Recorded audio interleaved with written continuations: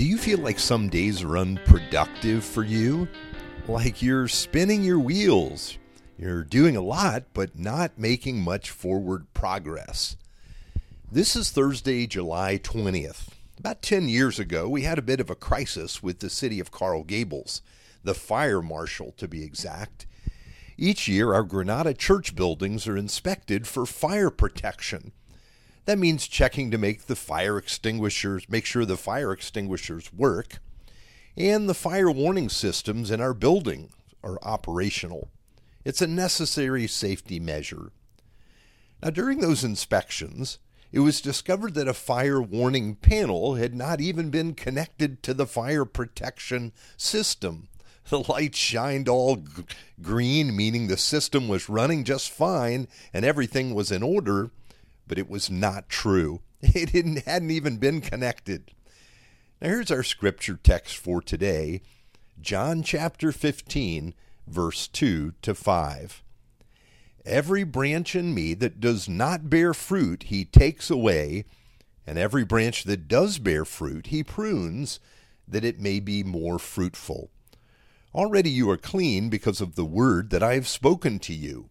Abide in me, and I in you, as the branch cannot bear fruit by itself, unless it abides in the vine. Neither can you unless you abide in me. I am the vine, you are the branches. Whoever abides in me, and I in him, he it is that bears much fruit. Apart from me, you can do nothing. Now Jesus, you could say, is explaining the horticulture of the gospel, how the branches produce their fruit. And the principle is very simple, really. First, the vine dresser, God the Father, dresses the vine for fruit production.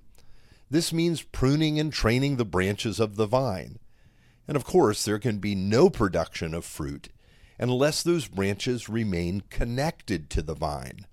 The nourishment they need, the moisture and nutrients, are delivered by the roots and the vine to its branches.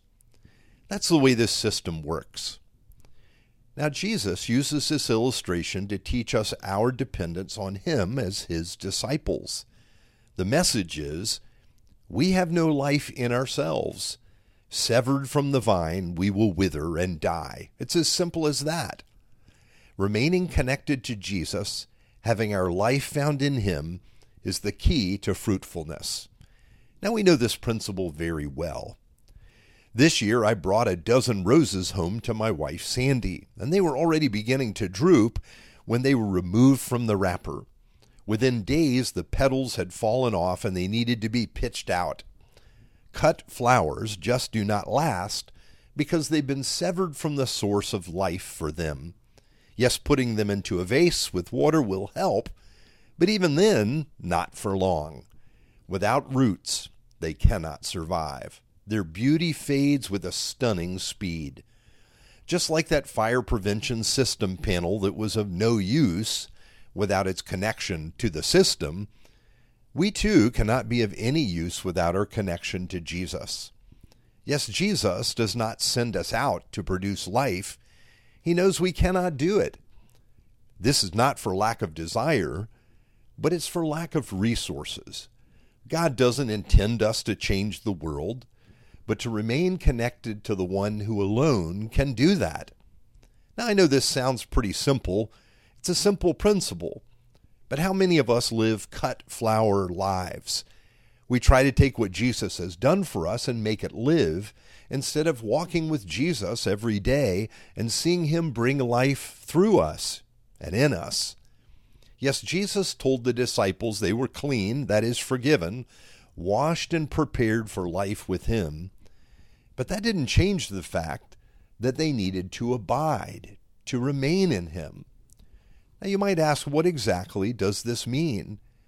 I think he's speaking of this walking with, a depending on, a seeking of Jesus as our life. You see, we never move away from Jesus. When we do, we will wither and fail to produce fruit. We rely on Christ. There's just no other way.